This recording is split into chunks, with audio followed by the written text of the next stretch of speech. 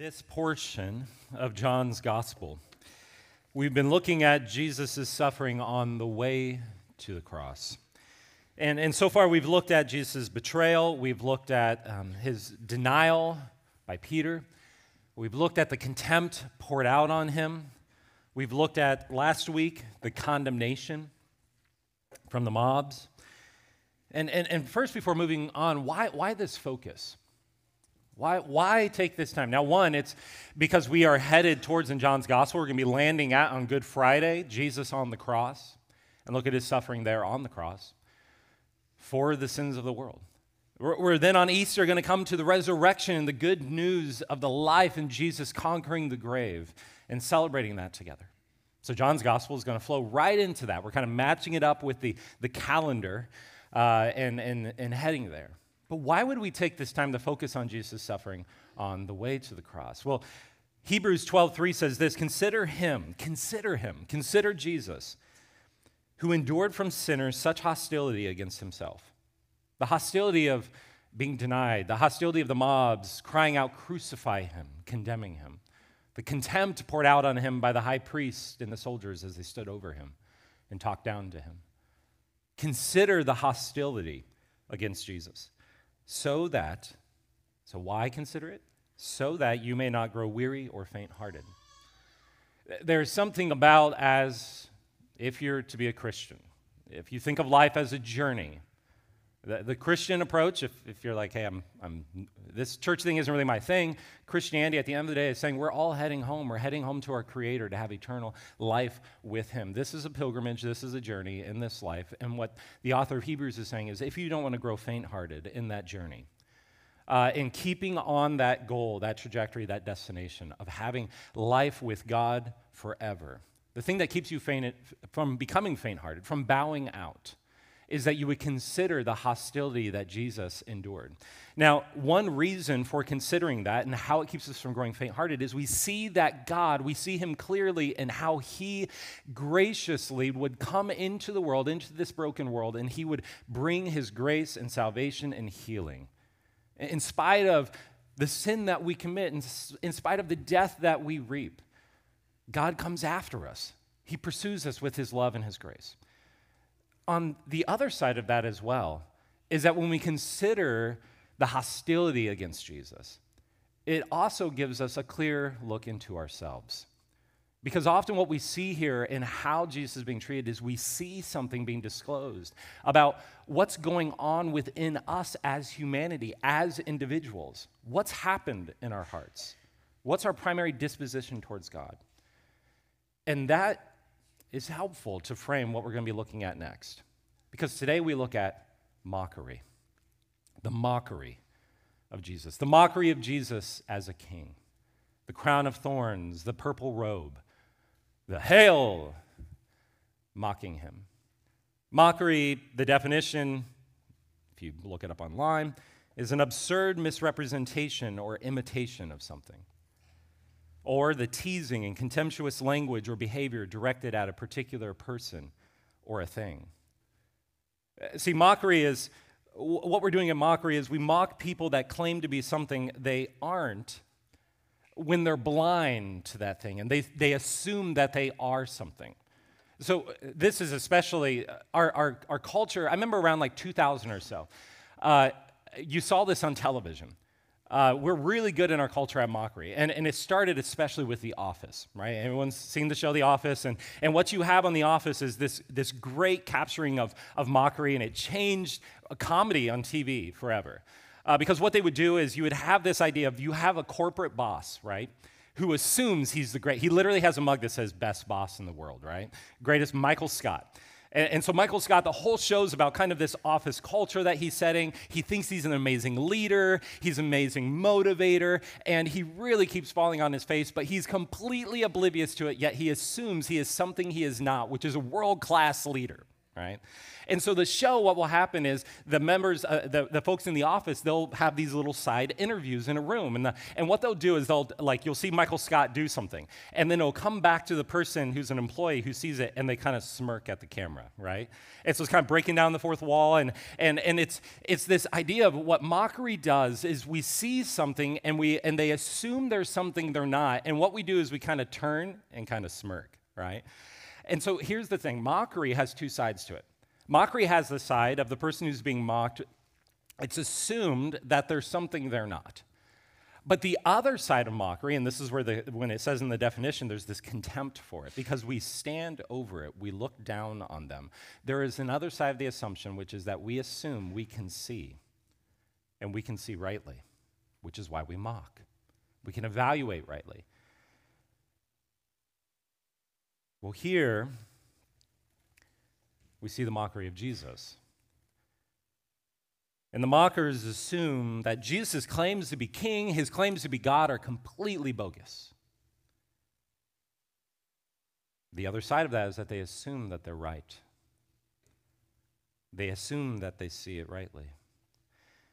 What we're going to see here is we're going to see in the mockery of the soldiers, in the mockery of Jesus, we're going to see the assumption that lies at the heart of all of us and our rebellion against God. This slight subtle in every sin. To kind of when God claims, I'm God, it's my world. You're my creatures. So yeah. And then we kind of turn to the proverbial camera and smirk, assuming we know better.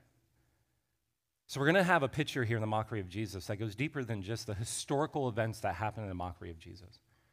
Jesus is mocked because it demonstrates for us, first, sin's mockery of God. Second one we're going to look at is sin's mockery of man. And then third, we're going to look at sin's mockery on the cross. Let's pray, and then we'll dive in. Heavenly Father, we thank you. Well, Lord, we're shocked when we come to this passage. Really, when we read this passage and we see the things, if we truly come to grips with what is happening here, the mockery of the Son of God who entered human flesh, who came in human flesh in order to live among his creation, his creatures, claiming to be God and claiming to restore us to life with you, we mocked him. And God, help us to see in that act how we, in our every subtle, sinful inclination towards you, we, at its heart, are mocking you and your claims to be God and King. And so, Lord, would you help us to see ourselves here? And Lord, would you also, in the midst of that, help us to see the graciousness of Christ in response and how you give us life and pour out your grace upon us, even in the midst of our mockery, even in the midst of our rebellion. We ask this in Jesus' name, amen. Well, the mockery here is distinct. They mock Jesus for something specific, his claims to be king. Okay, so we're going to come back to that in a moment, and then we see this again with the crown of thorns. We see this with the purple robe that they put on him. And so why specifically are they mocking him as a king? Right? Why aren't they mocking him as a social activist? Why aren't they mocking him as a prophet? Why are they mocking him as a king specifically?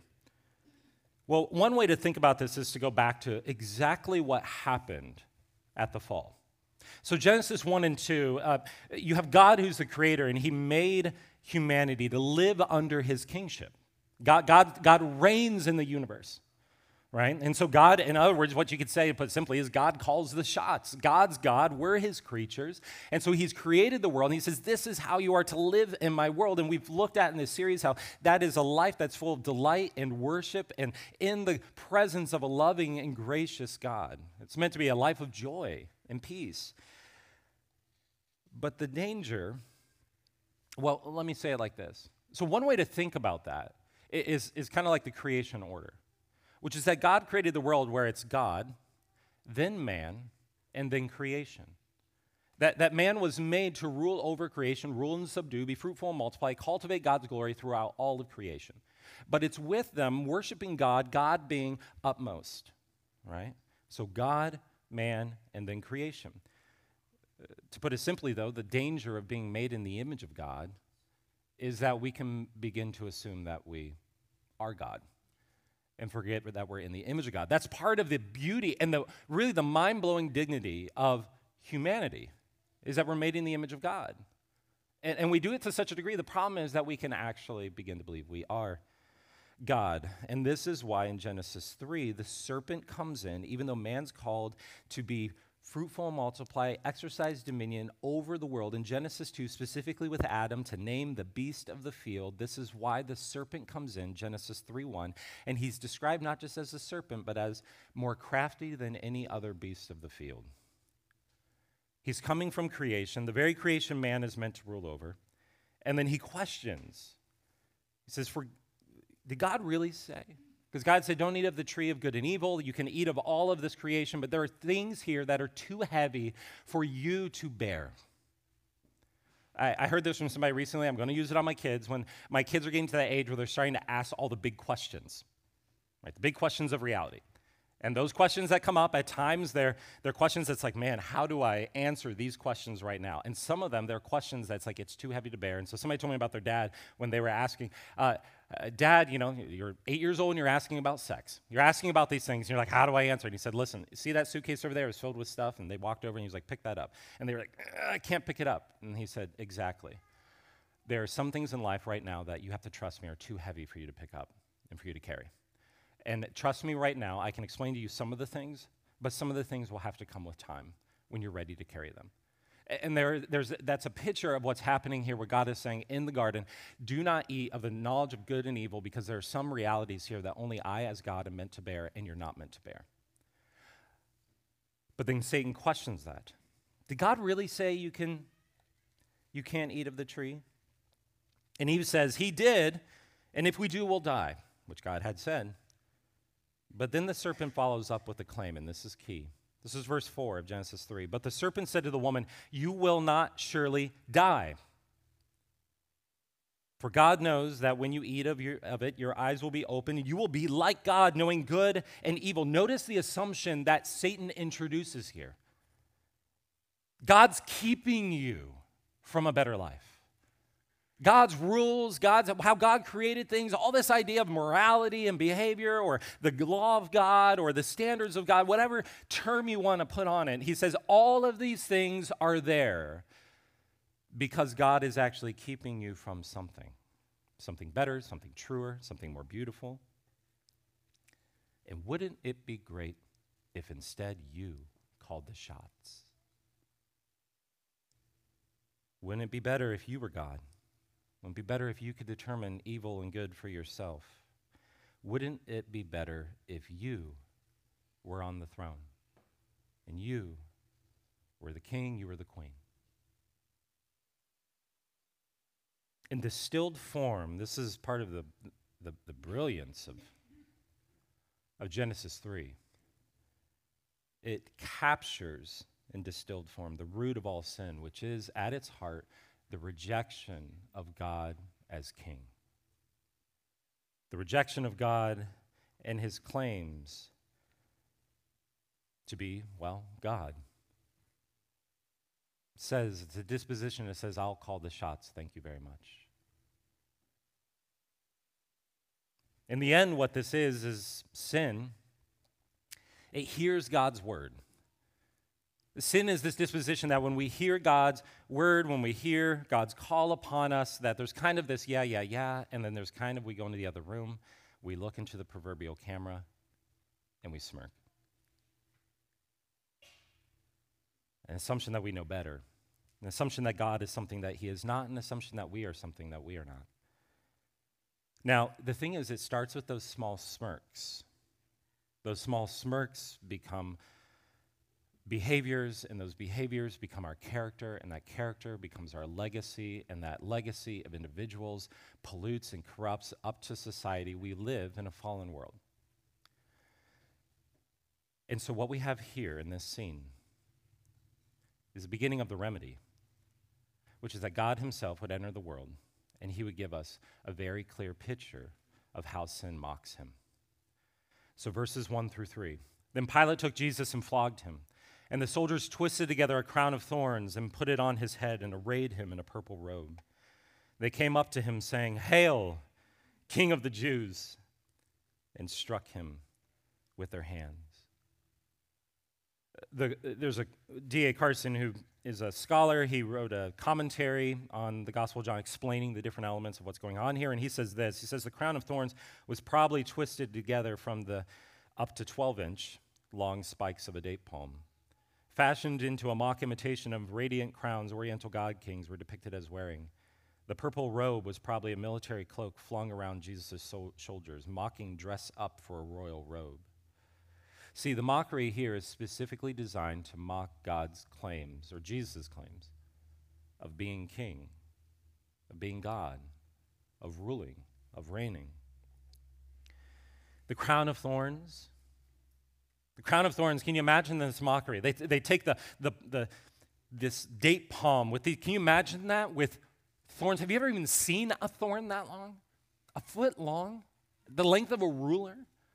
And all these small ones in between, and they wrap it into, like think barbed wire, and they wrap it into a crown, and they press it down on his head. Remember, Jesus is probably, they've got him down on his knees before them. They've stripped him down, and they press it down on his head, this crown of thorns. It's a symbol of a king. Oh, you reign. Oh, you're powerful. And the irony here that it's a crown of thorns, the very symbol of the fall, of thorns and thistles invading God's good creation. And they say, you're this kind of king. And they mock him and they make fun of him. And they bring this robe, which is this robe that was usually something put on a king when they would return from battle. This kind of captures military might. And they would have taken this tattered old, probably like almost think like a tattered old curtain, and would have wrapped it around him. You can imagine them coming around him and putting it on and holding him like a straitjacket on the Prince of Peace. Oh, you're mighty. You can imagine them stepping back, and they dress him like this, and they're walking around him, and every single step when they put on the crown of thorns, they look to one another and they smirk. They put on the robe and they turn and they smirk. You can imagine them stepping back when they say, "Hail." I can barely even get out the words. It's so hilarious. Hail, King of the Jews, King of the world.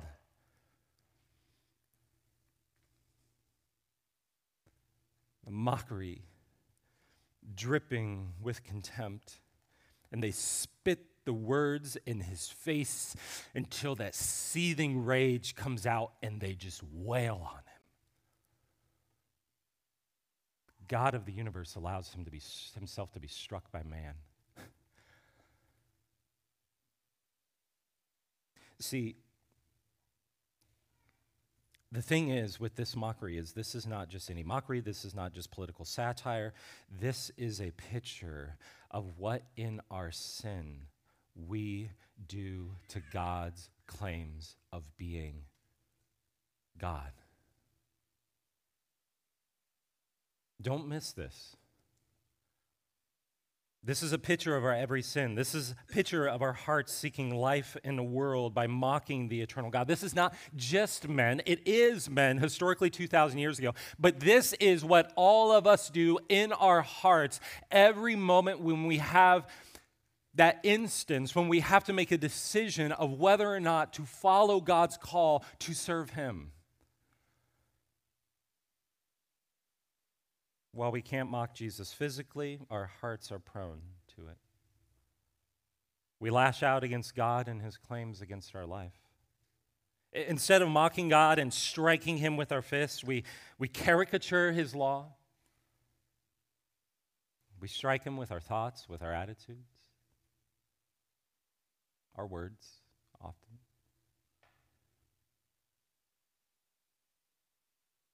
There's a hymn that we're going to read or sing a little bit later.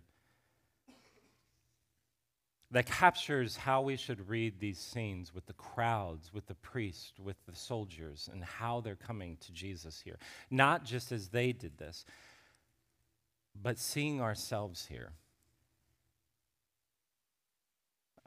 The hymn is How Deep the Father's Love for Us. It's an amazing modern day hymn, and it has this line, ashamed I hear my mocking voice call out among the scoffers.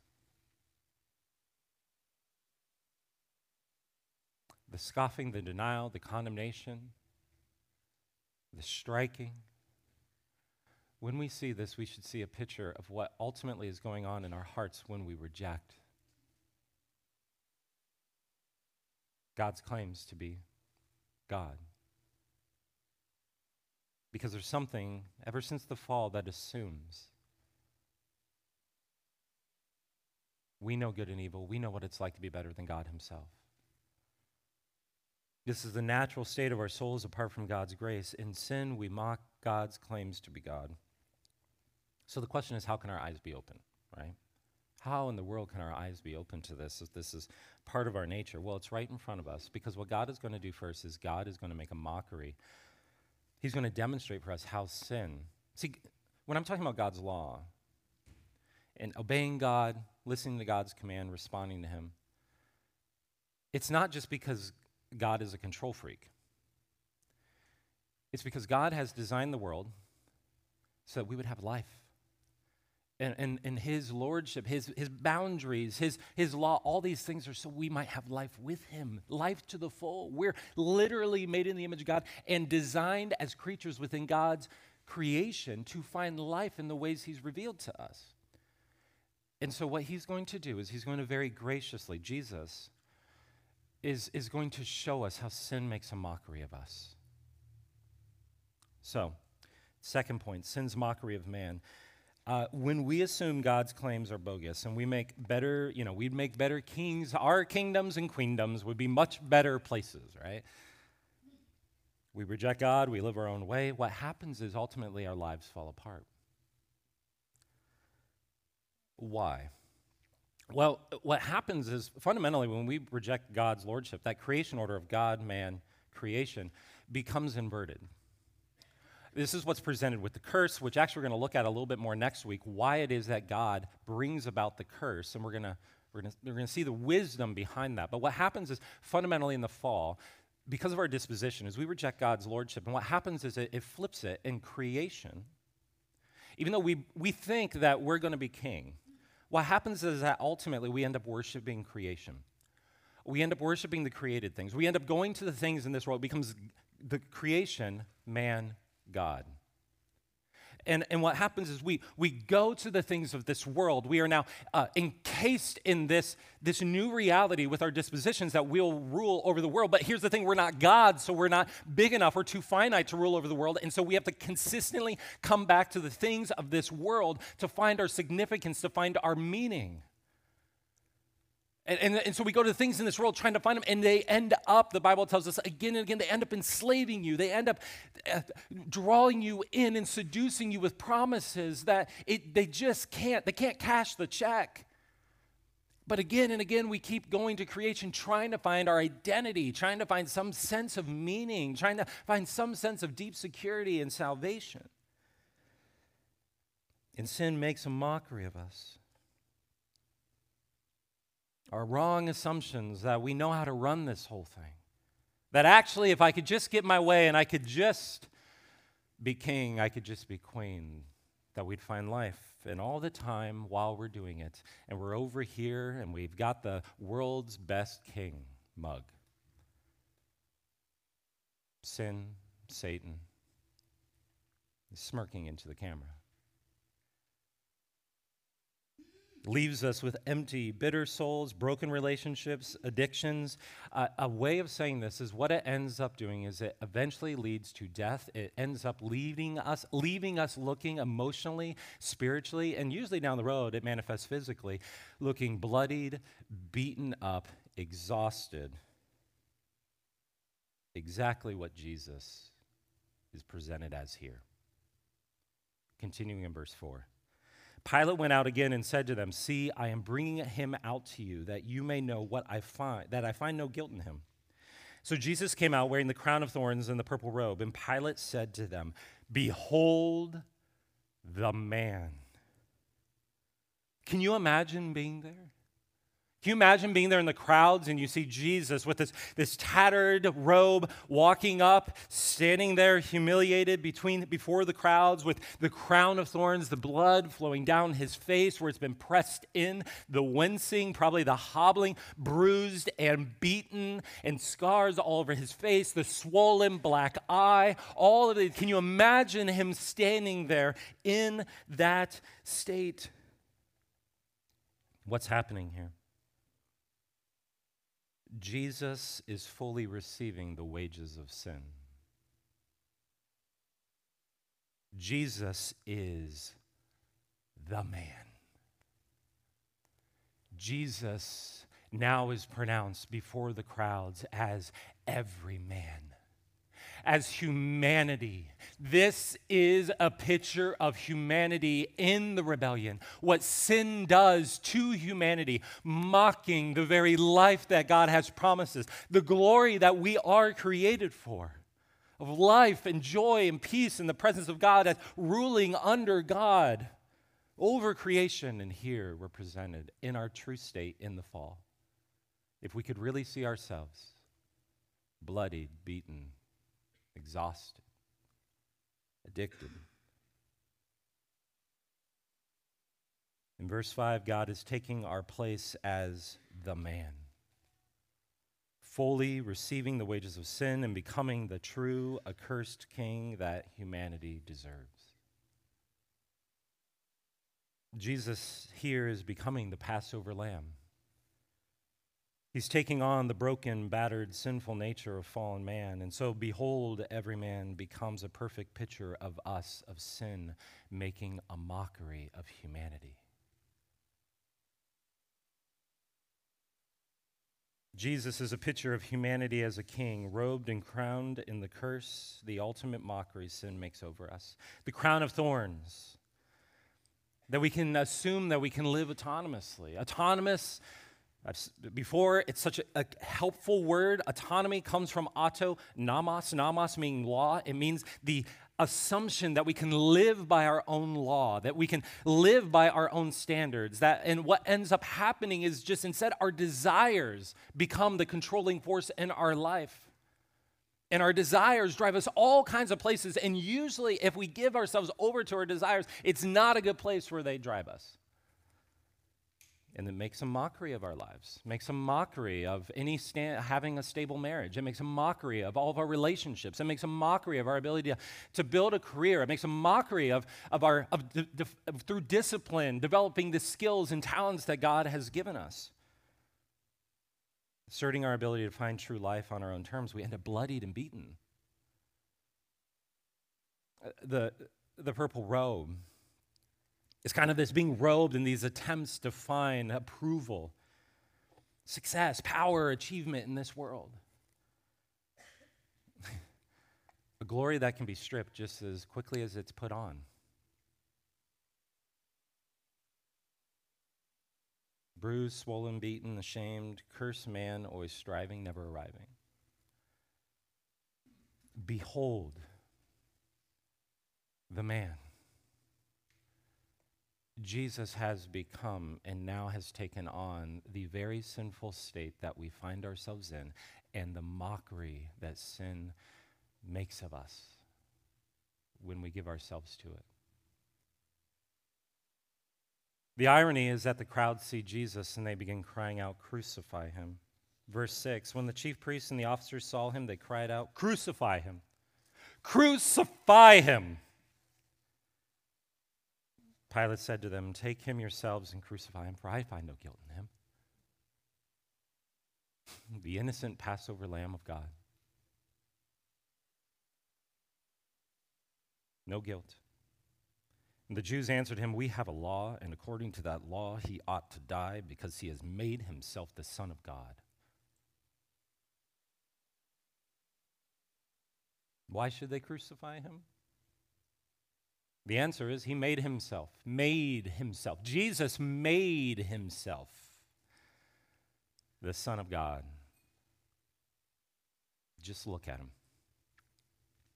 But here's the whole point. Here's the whole irony, is even though we would cry out and we'd say that essentially what they're saying is that right there, damnable.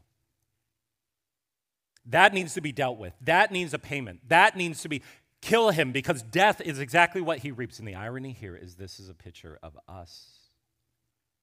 Again, claiming Jesus. You make yourself God. Why? Because of the assumption that actually I know better. It's a picture of us. It's a picture of all of our voices of saying you've made yourself God, when the fact is we actually make ourselves God every day. And if we were honest with ourselves when we make ourselves God, what we would do if we were actually the standard, we would say, and we'd see ourselves in our true state, we'd say that needs to be crucified.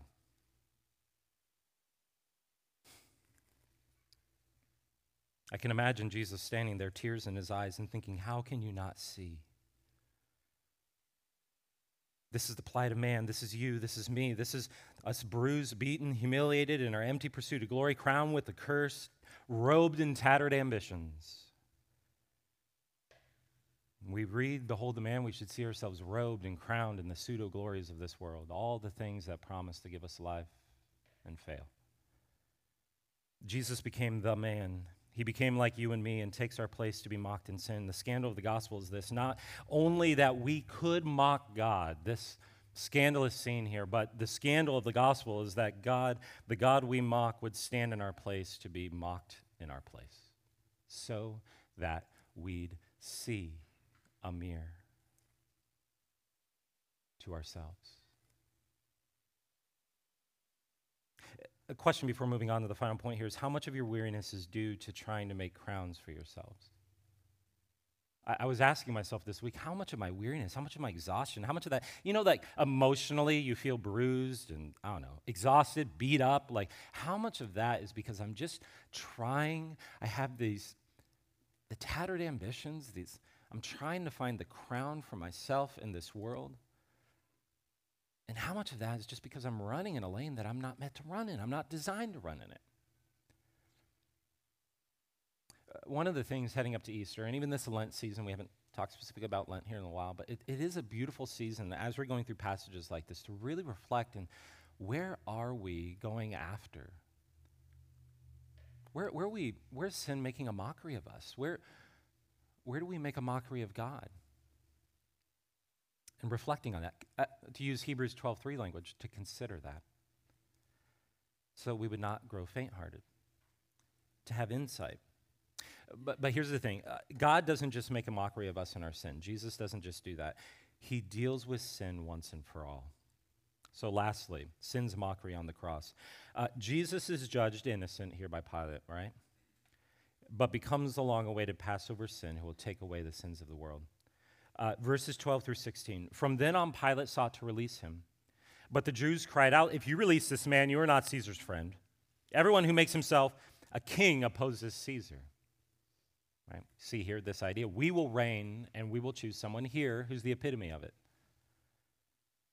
So when Pilate heard these words, he brought Jesus out and sat down on the judgment seat at a place called the Stone Pavement, and in Aramaic, Gabbatha. Now it was the day of preparation of the Passover. It was about the 6th hour. He said to the Jews, behold your king. And they cried out, away with him! Away with him! Crucify him! And Pilate said to them, shall I crucify your king? And the chief priest answered, we have no king but Caesar. This world, the glory of this world, is our king. So he delivered him over to them to be crucified. Jesus didn't fight. Instead of fighting and demonstrating his power there, which he could have done, what he does is he demonstrates his power by making a mockery of sin. And specifically sin's assumption and Satan's assumption that it has the final word. Jesus, a few hours later, is going to go to the cross. And at the ninth hour, when he's on the cross, he cries out in a loud voice, Eloi, Eloi, lema sabachthani, which means, my God, why have you forsaken me? Now, there's a lot of debate over this. Why does Jesus say this? Is Jesus actually going, oh my goodness, this was a really bad idea, right? Why have you forsaken me? What are you doing? I have no idea what you're doing. Actually, what's interesting, one thing that we usually miss is the Psalms were identified by their first line. If you wanted to read a psalm, the title of it would have essentially been its first line, verse 1. And what Jesus is doing here is he's calling to mind on the cross a psalm, a very specific psalm. First line, Psalm 22. It says this, my God, why have you forsaken me? Psalm 22 is significant because it was one of the best-known psalms about how God's king would one day restore his people. It's one of the psalms where it prophesies a coming king, the anointed of God, who would become accursed for his people, and they would reject him. It's a psalm that's filled with all the prophecies of the fact that they would divide his clothes, that they would stand around and they would mock him, that not one bone of his would be broken. All those prophecies come from this psalm. And Jesus on the cross is saying, I'm the kind of king you were waiting for. And how does the true king describe himself? It goes on in verse 6 of Psalm 22, but I am a worm and not a man, scorned by mankind and despised by the people.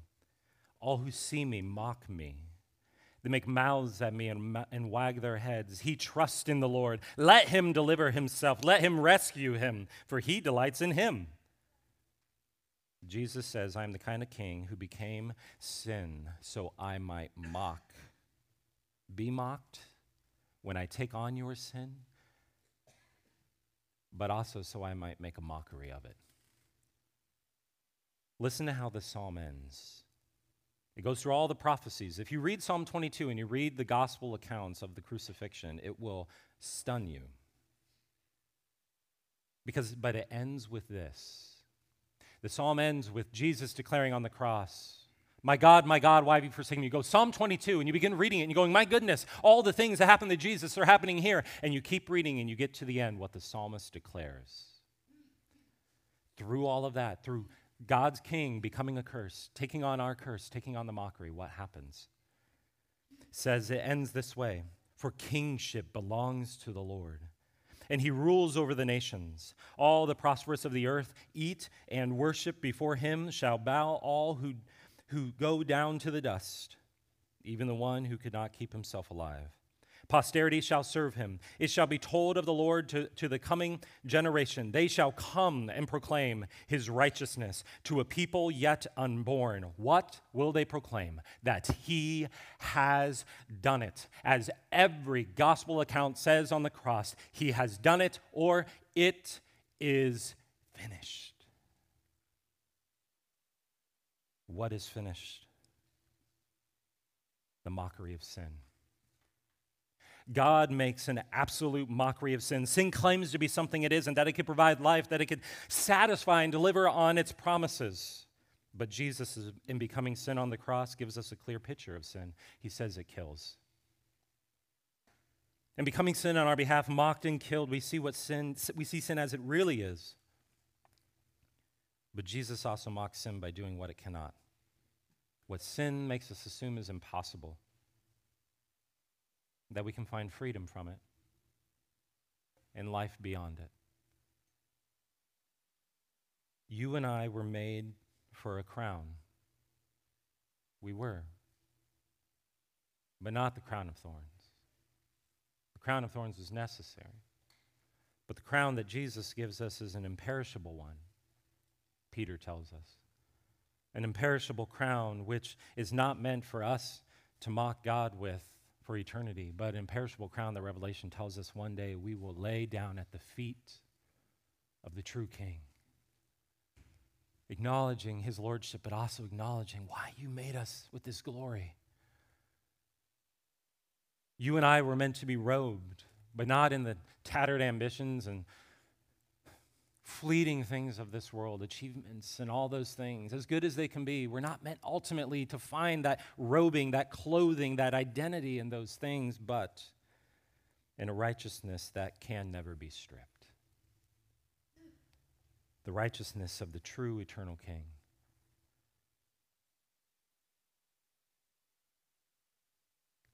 This passage is asking us during this time to consider, where are we making a mockery of God and his claims to be God? And also to ask ourselves and reflect, where is sin making a mockery of my life?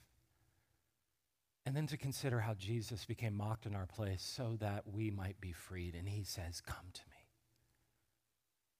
Come to me. Don't find your glory in the pseudo-glories of this world, but find your glory not in the fleeting crowns of this world, but find it ultimately in the crown that I place upon your head. Find it in my righteousness. Come to me,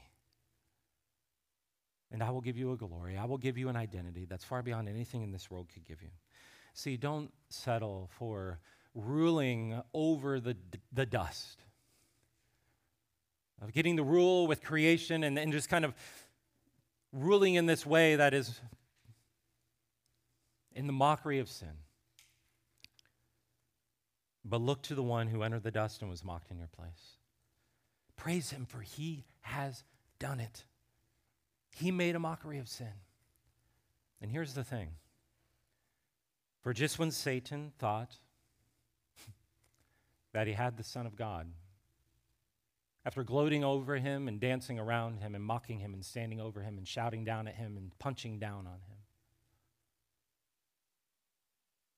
just when he had him, the Son of God, in the tomb,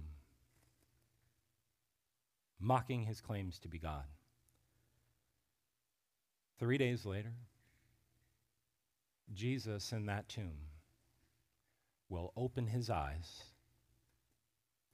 and he'll turn to the proverbial camera and he'll smirk. Let's pray. Heavenly Father, we thank you, Lord, for this clear and sobering picture in this passage of how we make a mockery of your claims to be God in our sin, in our rebellion. Lord, help us to see here that the end result of our turning and smirking, of assuming that we know a better way. Lord, we all struggle with different aspects of your word, your law, your truth. Lord, help reveal to us where we're tempted to turn and smirk and to go our own way. Help us to see that at the end of the day, what we're doing is claiming that we have the right to be king over you. We know a better way. We have more wisdom than you. And Lord, reveal to us how that's making a mockery of our lives, how that's making a mockery of our relationships. And Lord, help us to see and not try to justify it. But Lord, to come to you. Lord, I ask that you would humble us, you would humble me, you would humble us in this room. And Lord, that we be humbled by seeing Jesus, by seeing how you come and there's not this lashing out, but you take the lashes in our place and you call us to yourself.